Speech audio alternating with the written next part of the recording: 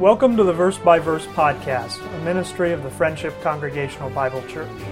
I'm Richard Church, the teacher on Verse by Verse, and I'm glad you've joined with us today as we study together God's infallible Word, verse by verse.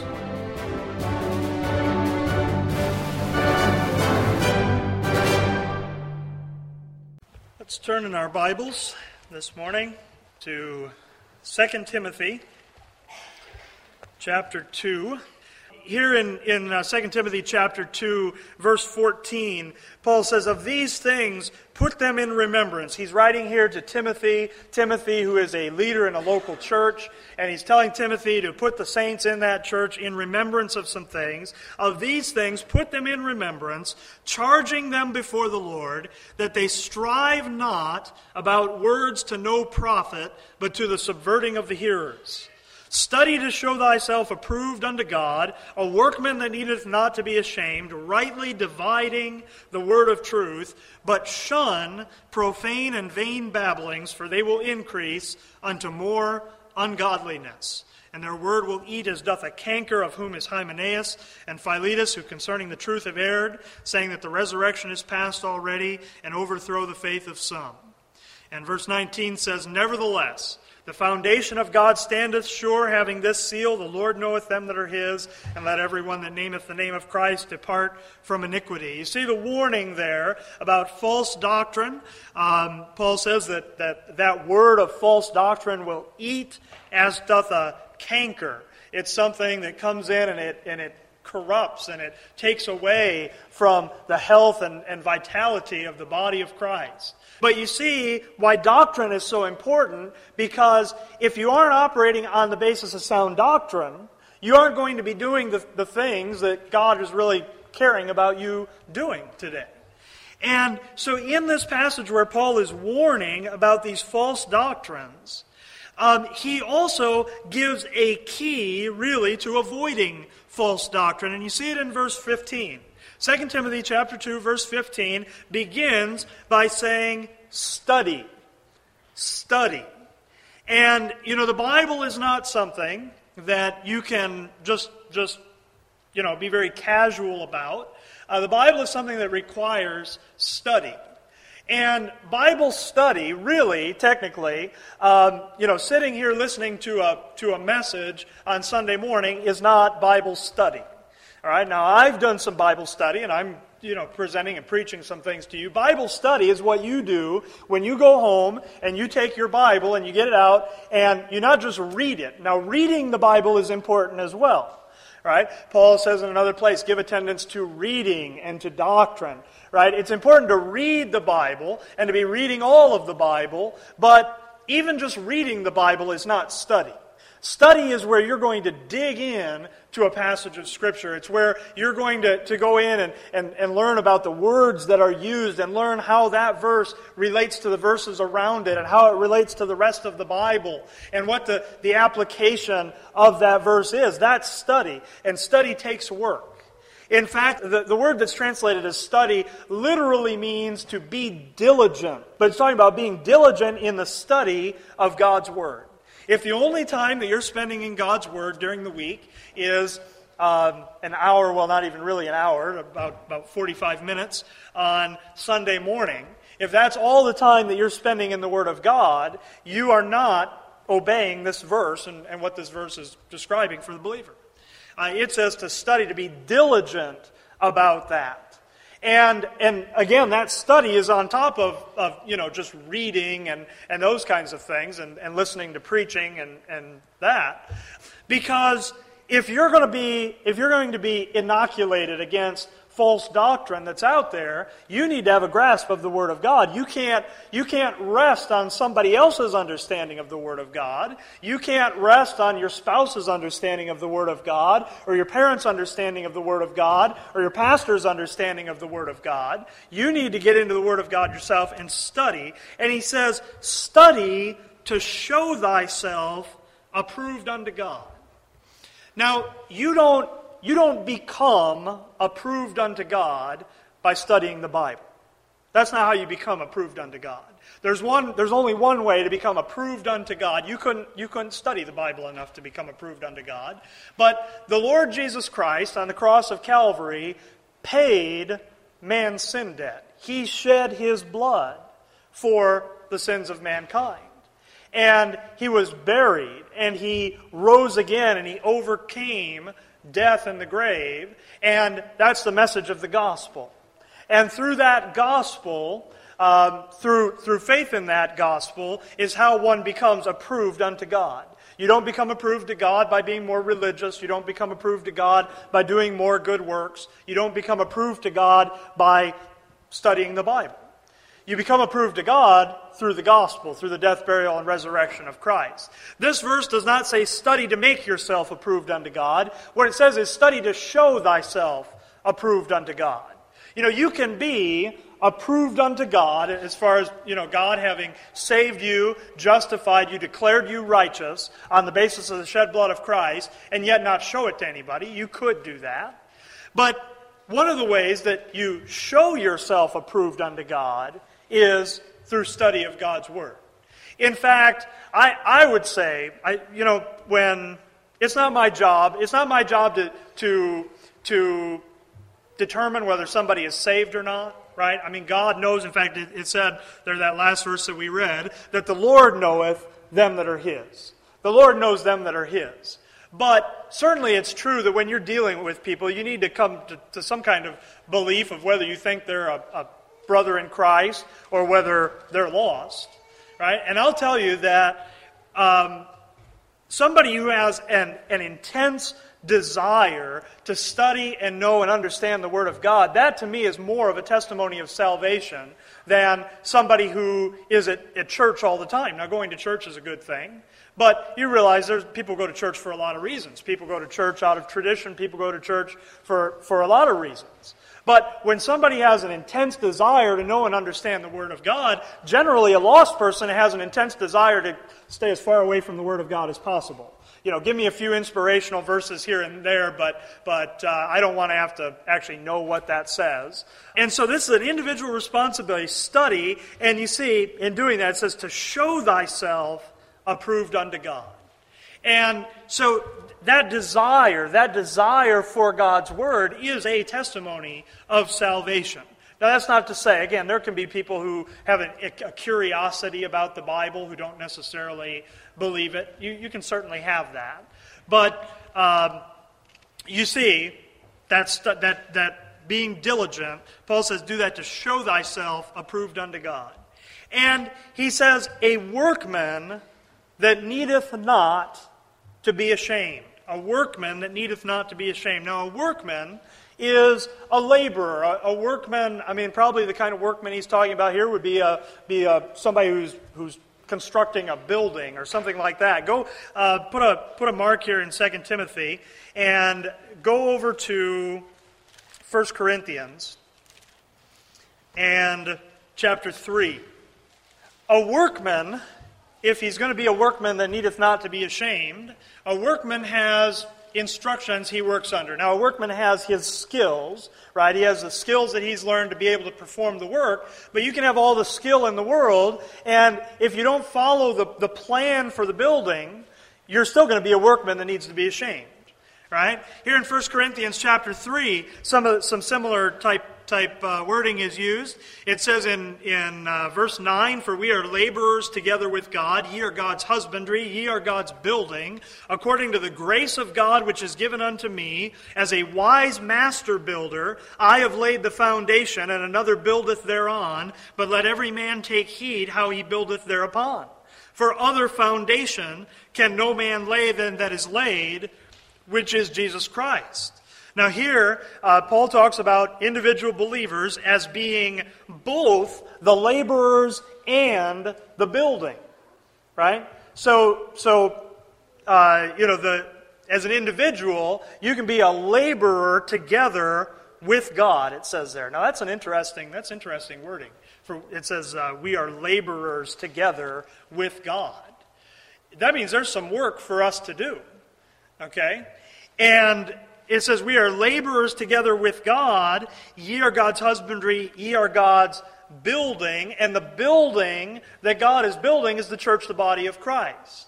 And that church, the body of Christ, operates on the basis of doctrine. That's why, for instance, in Ephesians chapter 4, it talks about endeavoring to keep the unity of the Spirit. And he lists those things that believers ought to be united around: one body, one Spirit, one hope, one Lord, one faith, one baptism, one God and Father of all. And you take every one of those issues, and those are all the issues that Christians are divided over. Those are the things Paul says we need to have unity over. And you see here in verse 10, it says, according to the grace of God which is given unto me. Now this is the Apostle Paul writing here. He says, as a wise master builder, I have laid the foundation, and another buildeth thereon. Now what does Paul mean, I have laid the foundation? Well, he tells you who the foundation is. Verse 11 says, for other foundation can no man lay than that is laid, which is Jesus Christ.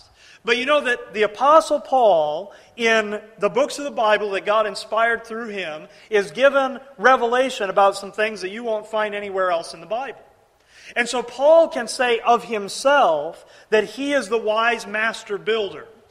Not because of who he was, not because he was just this brilliant individual, which he probably was. But that's not the reason why he's the wise master builder. He's the wise master builder because God had committed some things to Paul. Paul puts them down here in these epistles, and Paul went out and established these churches in his journeys, and he established them on that foundation of the Lord Jesus Christ, and all of what God had revealed about the Lord Jesus Christ.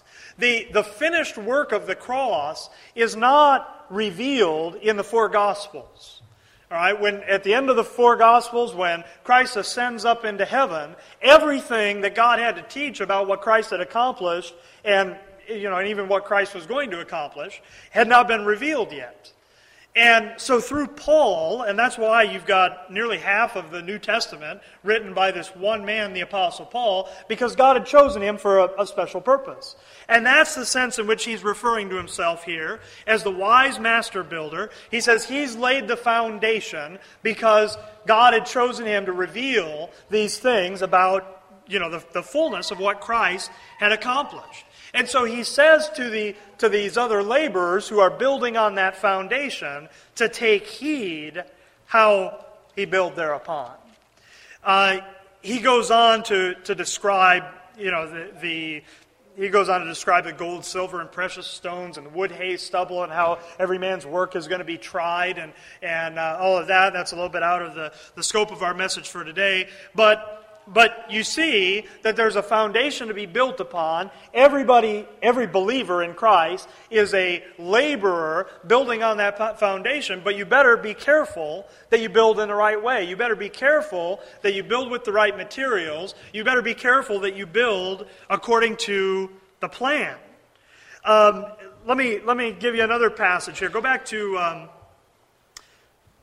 1 Timothy. Go to 1 Timothy chapter 1. Start in verse 12. I thank Christ Jesus our Lord, who hath enabled me, for that he counted me faithful, putting me into the ministry. This is again Paul writing. Who was before a blasphemer and a persecutor and injurious, but I obtained mercy because I did it ignorantly in unbelief. And the grace of our Lord was exceeding abundant with faith and love which is in Christ Jesus.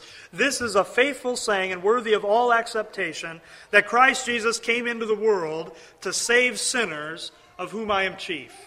Isn't it good to know that Christ Jesus came into the world to save sinners? Not to save righteous people, because they wouldn't need a Savior, if there were any such righteous people.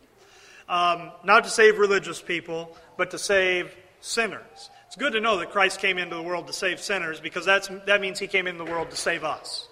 Okay? And isn't it also good to know that Paul says, of whom I am chief? That word chief means first, foremost. If Paul says he was the chief of sinners, that means you're not the chief of sinners, you're not the worst of sinners, and if God could save him, and if Christ could save him, the chief of sinners, then he can save you. Good things to know. Verse 16, now notice this verse. Howbeit, for this cause, I obtained mercy, that in me first Jesus Christ might show forth all longsuffering, for a pattern to them which should hereafter believe on him, to life everlasting. Now here, Paul refers to himself as a pattern. And he says that in me first, Jesus Christ might show forth all long suffering. Now, Paul is certainly not the first person to be saved in the Bible. Not by any means. You have people saved all throughout the Bible, thousands of years before Paul comes along. You have people saved from the creation. What does he mean that in me first, Jesus Christ might show forth all long suffering? You know that with the Apostle Paul, if you follow the pattern of how people were saved through the Bible, when you get to Paul, there's something new that happens there. There's something new that happens there. It's not, for one thing, even just the pattern in the New Testament.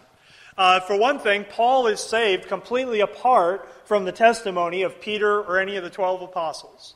In fact, as Paul gives his testimony in Galatians chapter 1, he tries to distance himself from them in saying that the gospel he heard was not of man, neither by man. He said he didn't learn it from man. He didn't learn it from them.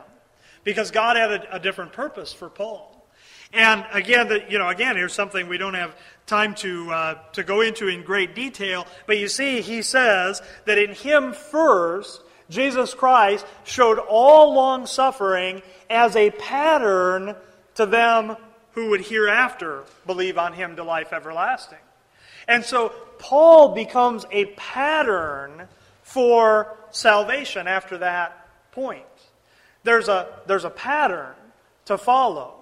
Paul also in these epistles to Timothy, tells Timothy that he is to show himself a pattern of good works.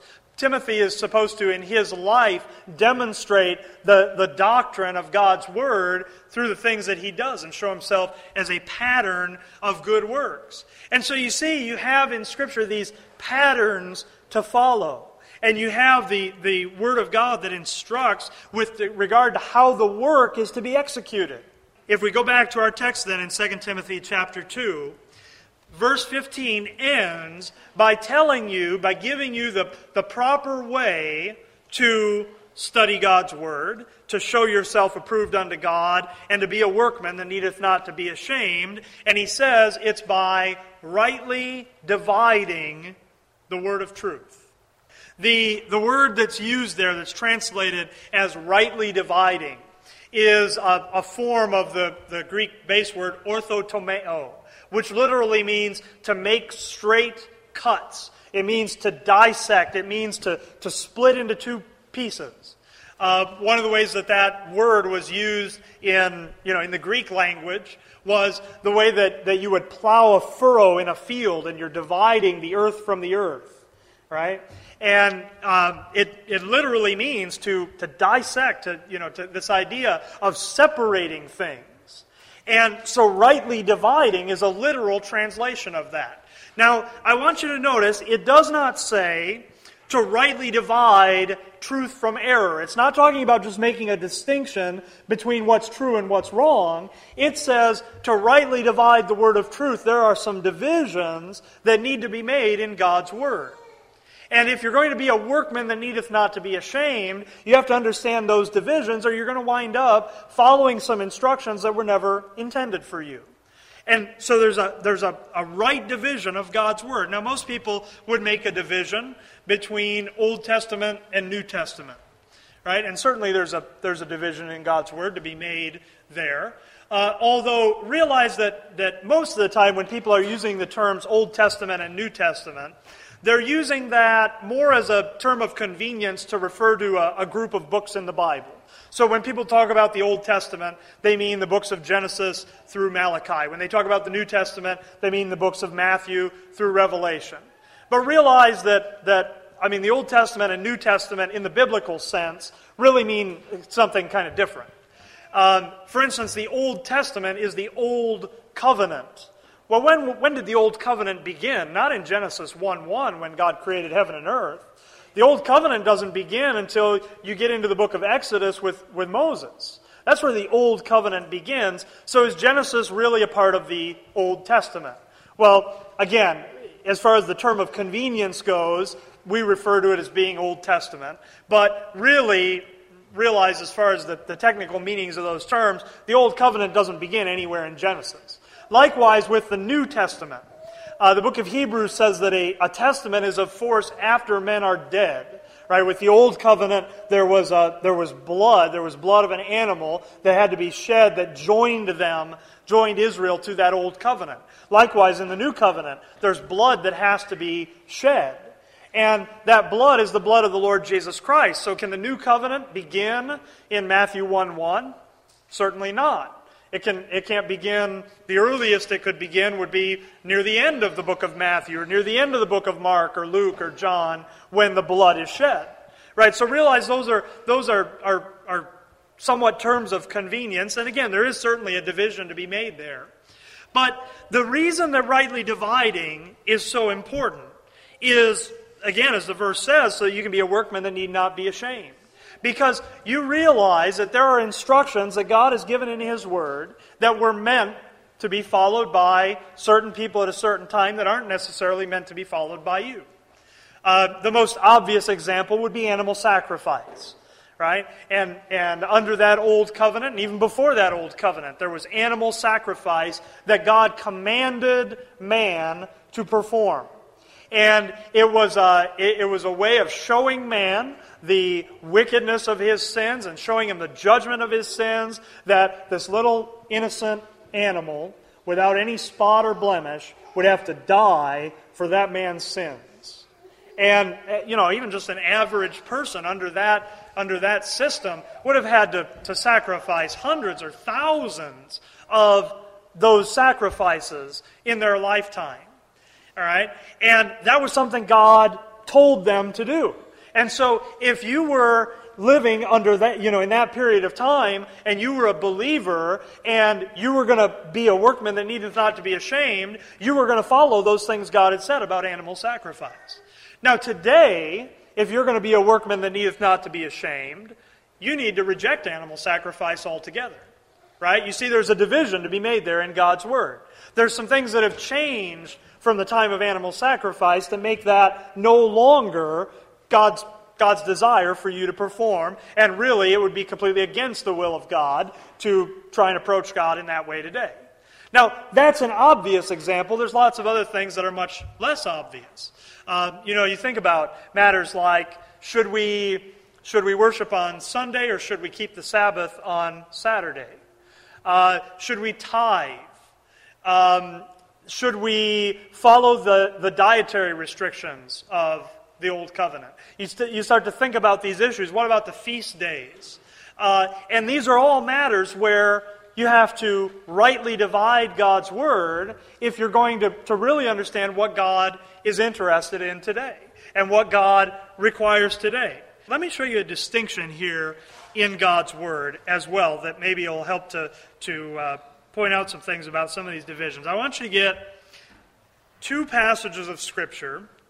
I want you to turn to Luke chapter 1 and also to Romans chapter 16. Luke chapter 1, we don't need to get a lot of context here, but the man who's going to speak here in this passage, and we're going to be down around verse 70, is the father of John the Baptist. And he's speaking here after the birth of John the Baptist. And in verse 67, it says, his father Zacharias was filled with the Holy Ghost and prophesied. So these are not just the words of Zacharias, these are the words of the Holy Ghost. Right? So this is absolute truth. This is direct word of God. It's not just recording man's words. It's literally the word of God. And what does Zacharias say? He says, blessed be the Lord God of Israel, verse 68, for he hath visited and redeemed his people, hath raised up an horn of salvation for us in the house of his servant David, as he spake by the mouth of his holy prophets, which have been since the world began, that we should be saved from our enemies and from the hand of all that hate us. Now, here the Holy Ghost, speaking through Zacharias, talks about some things that had been proclaimed by the mouth of God's holy prophets, which have been since the world began. You have prophets going all the way back into the earliest chapters of Genesis. You have prophets, and so from the very beginning of the world, God had sent these prophets, and what the prophets were talking about, according to Zacharias, was a salvation of this nation of Israel from their enemies. Okay? And that they were going to accomplish that. I mean, really, here you have John the Baptist, and John the Baptist is the forerunner of Jesus the Christ, who is going to wind up being that king of Israel. He's going to sit on David's throne. You see it talks there about a horn of salvation has been raised up in the house of David, and Jesus Christ comes from that line and lineage of David. And you have a message of the prophets from the beginning of the world about a kingdom.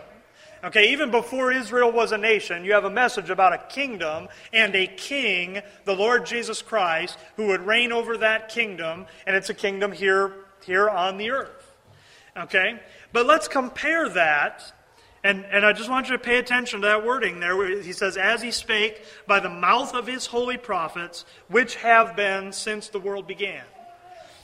Now go over to Romans 16. And at the very end of Romans 16, I want you to notice verse 25.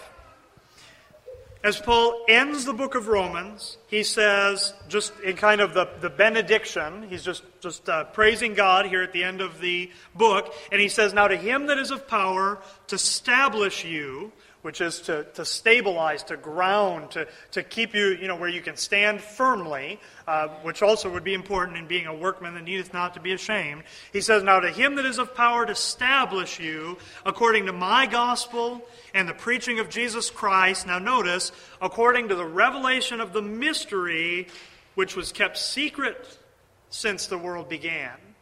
You notice the difference between that and Luke chapter 1? There's a message that had been proclaimed by the mouth of the prophets since the world began, but there were some things that were kept secret since the world began. Now, those can't be the same thing, right? You can't have something that's been declared since the world began and kept secret since the world began. When it says that it's kept secret, it doesn't mean there that just man didn't understand it. There were certainly things the prophets taught that man didn't understand. Even the prophets didn't understand. But and here's another study for you to do. Here's another word study for you. Just like with that word pattern, take a concordance and look up the word mystery and follow that through the Bible. And you'll find that the mystery was hid in God. Not hid in the Scriptures like some puzzle that man just couldn't figure out, but there were some things that God kept hid in Himself from the foundation of the world. Now, obviously, the fact that Paul's telling you about him here at the end of Romans, when he says, kept secret since the world began, obviously it wasn't kept secret anymore. He says, but now is made manifest. And you will find, and again, just to spur you to study, you will find that in Paul's epistles, the things that he describes specifically as mystery. And that term in the Bible, mystery, means something that was previously kept secret, now it's revealed. When he uses that term mystery and applies it to some specific doctrine, you will find that it is a doctrine that you will find nowhere in the Old Testament, that you will find nowhere outside of the epistles of the man that God chose to reveal the mystery, which is the Apostle Paul. Okay? And you see, there are some things that God was revealing from the foundation of the world, and there are some things that were kept secret since the world began, but now are made known. And there's some division that has to be made between those things. And you need to understand the things that were kept secret and now are made known if you're going to be an approved workman that needeth not to be ashamed.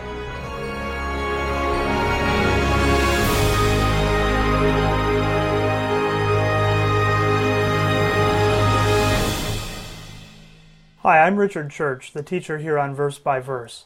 I'm glad you've listened to our podcast today, and I would like to let you know that if you have any questions about anything you've heard here, you can contact me by email at richard@richardchurch.com or by telephone 608-339-9522.